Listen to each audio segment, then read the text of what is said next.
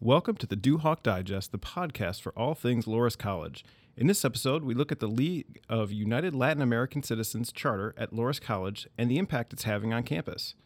I'm Robert Waterbury, Assistant Director of Campus Communications, and I'm pleased to welcome my guest, the President of the Loras chapter of the League of United Latin American Citizens, also known as LULAC, Manny Rivera.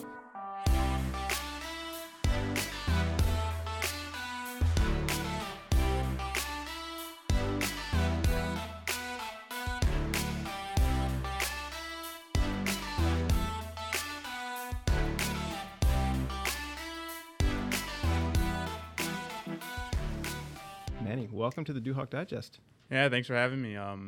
My real name is Emmanuel Rivera, but everyone at Loras calls me Manny. I'm originally from Chicago, and I actually grew up most of my life in Skokie, which is literally like it borders the city. It's like a suburb. Mm-hmm. So I came to Loras initially because my godfather, my senior year, he was asking me like, hey, like, where do you plan on going on college and stuff? And I was like, I really don't know. Like, I knew I wanted to go to college, but I had no idea like where to apply and the whole, like, I guess the whole college process, I had no idea. So he kind of walked me through it, and he's like, hey, like, these are schools you should apply to, like, both in-state, out-of-state, private, and public. So I was like, I had no idea. And he's like, yeah, I'll help you with financial aid and stuff. So I was like, okay. So that was, like, the first step. And this is all my senior year. Like, I had no idea because, like, usually people look their junior year, stuff like that. Mm-hmm. So I was like, okay. So I went through the whole process, and it turned out that, like, in-state schools were way too expensive. And then I think I applied to some schools in Wisconsin and Michigan.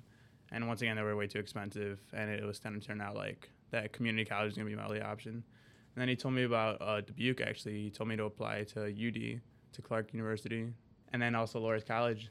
And I got the best financial aid from UD and Loras. And then he's like, why don't we take you for a visit? I was like, I don't have a car. I don't know how I'm going to get here. So he's like, no, don't worry. Like, he talked to my high school, and he's like, hey, like, would it be okay if I took these group of students to visit the schools? So he took me and, like, 5 other of my friends. We visited these schools, and then one more. We visited Augustana College in Rock Island. And my friend ended up going there. And then when we came to visit here, I didn't really like my kind of like the feel on campus at UD. Mm-hmm. And I was just like, I don't know. I don't really see myself going here. And we went to Clark.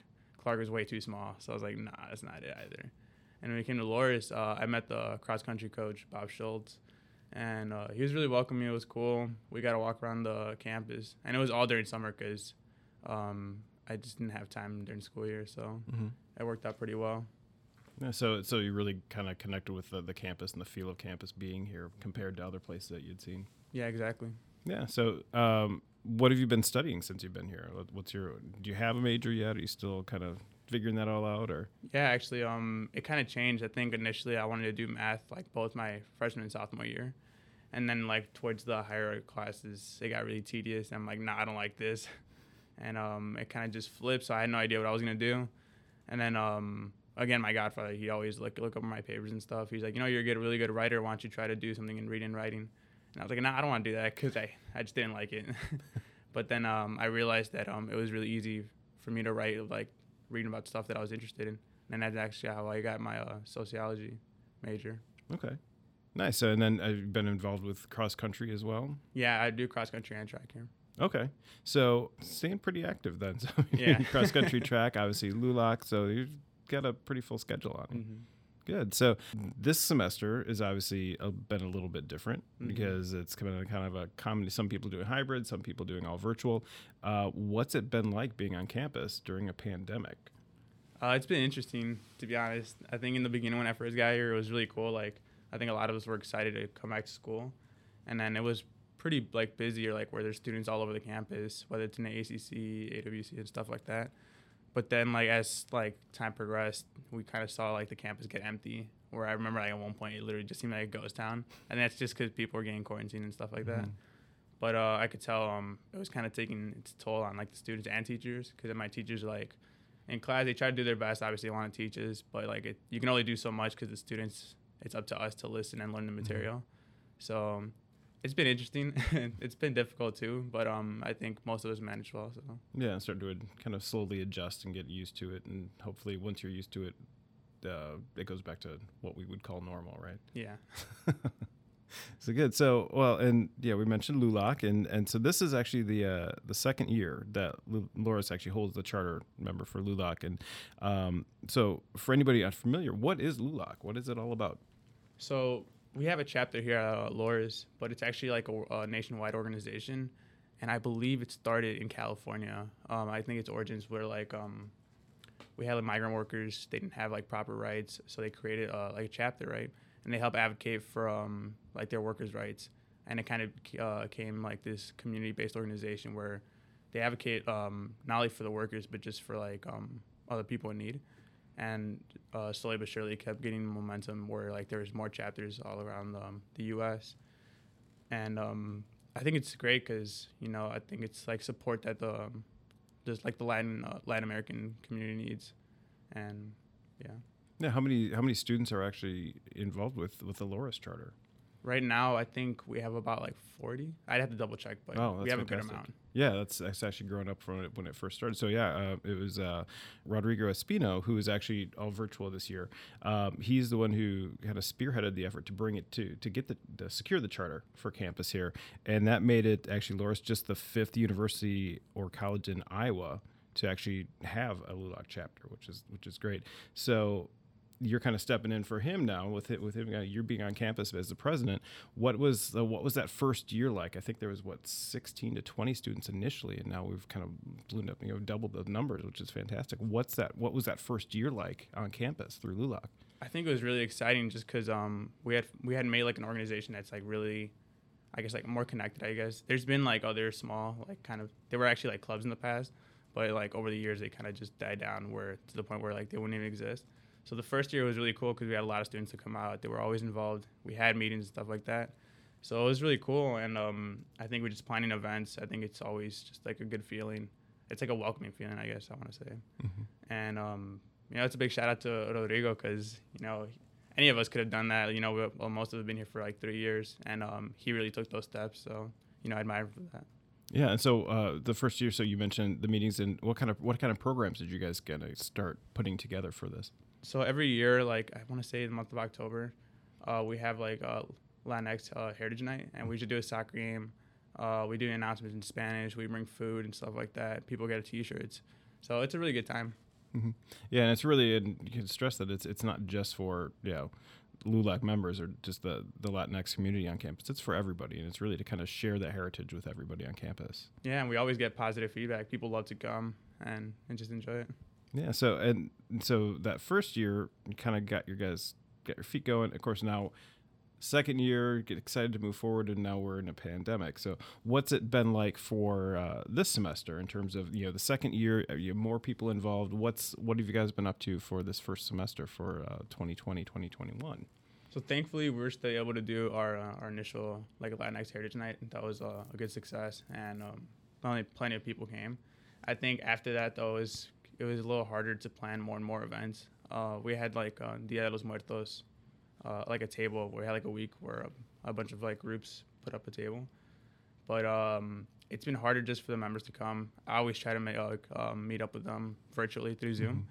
So we do that, but like just less and less come just because there's like so much we can do with like, COVID regulations, trying to keep everyone safe and things like that. Sure. So do you have any plans, for the second semester? Now you've had the first semester to kind of get used to it, and obviously trying to keep people engaged, as you mentioned, is kind of difficult. But is there anything that you're going to try and do this second semester coming up to really kind of reconnect and kind of keep things going forward? To be honest, I don't know yet. Like, we literally just met yesterday, and we're talking about that. We're like, hey, we'll just wait, because I think everyone at this point is exhausted from, like, school and stuff. So we're like, hey, like, the week before we come back, we'll all get together and talk. So I was like, all right, that's fine. Because, I still don't know either. Right now I'm trying to figure out, like, my last couple weeks of school, and I'm sure they are too, so. Mm-hmm. Yeah, so in addition to obviously putting together events and bringing the community together, so LULAC actually does a little bit of like kind of professional sponsorship, right, for moving forward. How does a LULAC, being a member of LULAC, help outside of just being on campus? So what people don't know, it's actually like when you're involved with LULAC, you put on your resume, and then people that know, they're like, what is that? And like, oh, it's an organization that advocates for others. So obviously it looks good on your resume, but it also means more to the members. So I think it's just it's like a demonstration of caring for others. Sure. So it's definitely a professional professional plus moving forward once Exactly. once you guys leave campus. Mm-hmm. Good. So, where's LULAC go from here? It's hard to say. Obviously, figuring out the next semester is hard enough with everything going on. But kind of what's the idea to kind of grow? Obviously you've done a great job of getting more people involved, getting up to 40 students now. How do you continue? What's the bigger picture moving forward? That what can we do to make LULAC continue to thrive on campus? I think that's going to be like with the growing number of students that are Latin, like that would consider themselves Latinx. I know more and more like come every year. So I mean, for me, I feel like it's really good. But we also want to help like the underclassmen kind of fill those leadership positions, because like all of my year, like we're the e-board right now, and we're going to be gone in a year. So we don't want to just like leave and then have no one to kind of fill those spots. So we try to really connect with the underclassmen and kind of help just bring them up, I guess. Okay. And what kind of steps you do to really get them comfortable on campus and kind of connect them with the community? In the past, we've done like just kickbacks where we all get a chance to get together, talk, share stories and stuff like that. And obviously this year we can really do that. So we're going to try to figure out if we could do something where we can all just get together and just literally hang out. So it's just really getting to know each other and just kind of be comfortable hanging out and kind of finding that sense of community and family on campus. Mm-hmm. All right. So then I guess let's go back to you then. So moving forward, obviously you've got graduation coming up. What's your plan after Loras? What are you looking to do? I think after I graduate, I really want to be an admissions rep based in Chicago. I mean, I would love to work for Loras, but I mean, I really don't know. Mm-hmm. I know that's something I want to pursue, and I also want to get a master's in high school counseling because I plan to work in my high school. Okay. And I mean, those are my two options. Like I said, no one really knows what's going to happen after. So right. Well, and we should also add addition to everything that, so you're president of LULAC, you're cross country, your track, and you're also actually working with the admission department. So this is not like you're just like hanging out. So you have a full schedule, which is fantastic. Yeah. So what's that experience with the admission department been like? Obviously enough that you want to keep going, but what have you been doing through the admission department? I actually like reach out to high school counselors. They'll give me like a list like from either the south suburbs, the city, north suburbs, stuff like that. And I think it's really cool. I just send them an email saying like, hey, my name is Emmanuel. I plan to be a future high school counselor. I wanted to reach out to you, see if we can like connect or touch base and kind of like maybe get their students to be interested in Loras and stuff like that. So that's what I've done initially. I've done like video translations, and it actually took me a lot longer than I thought it would. But it's been good. Like, it's just small projects like that. And my Kyle, he's like my advisor. He's been like really, really understanding that I have a full schedule. So he's like, hey, don't worry, like, just get it to me as soon as you can, and then we'll go from there. So it's worked out pretty well. I really enjoyed it. Nice. So, and would you be hoping to work with more Latinx students moving forward, kind of help build that community through the admission process and kind of get more students here? Or? Yeah, I definitely wouldn't mind working with the Latinx community, but also like just diversity in general. Yeah. So, I mean, really, I'd work with anybody. Okay. I also want to add, so we mentioned Rodrigo kind of securing the charter, but he also actually did have a lot of help with getting that set up through with Sergio Perez, who actually is the director of the Center for Inclusion and Advocacy. Mm-hmm. What kind of role has he played with LULAC and as you guys have moved forward with that? So he kind of helps us like organize events. He gives us advice on like, hey, like you should do the poster like this, or like you should reach out to this community, or you should try doing an event like this. So it's like more advising, but he definitely likes to come, which is always cool, having the support and stuff. And he's definitely played a pretty big role in guiding the organization, so that's cool. Yeah, well, and LULAC, I mean, it's I think you might be understanding a little bit like in terms of what you guys do, because it is actually making a really big impact on campus, which is great. And again, you can see that from the number of just the way that the numbers have grown that quickly within a year. Mm-hmm. So really keep up the great work. You guys are doing fantastic things. Mm-hmm. Manny, thank you so much for coming in, taking some time. Like I said, we've talked about you've got a busy schedule. So to carve out some time and kind of chat with me a little bit, I really appreciate it, and kind of share your story and share kind of some information about LULAC. Yeah, no problem. It's been a pleasure. Thank you for having me. Yeah, thank you. And thank you to Trent Hanselman, who is our producer extraordinaire and makes me sound better. And you guys never hear all the edits I make him do. And thank you to everyone who listened into our discussion. For more podcasts as well as Loras news and features, be sure to visit the Loras Daily website at daily.loras.edu.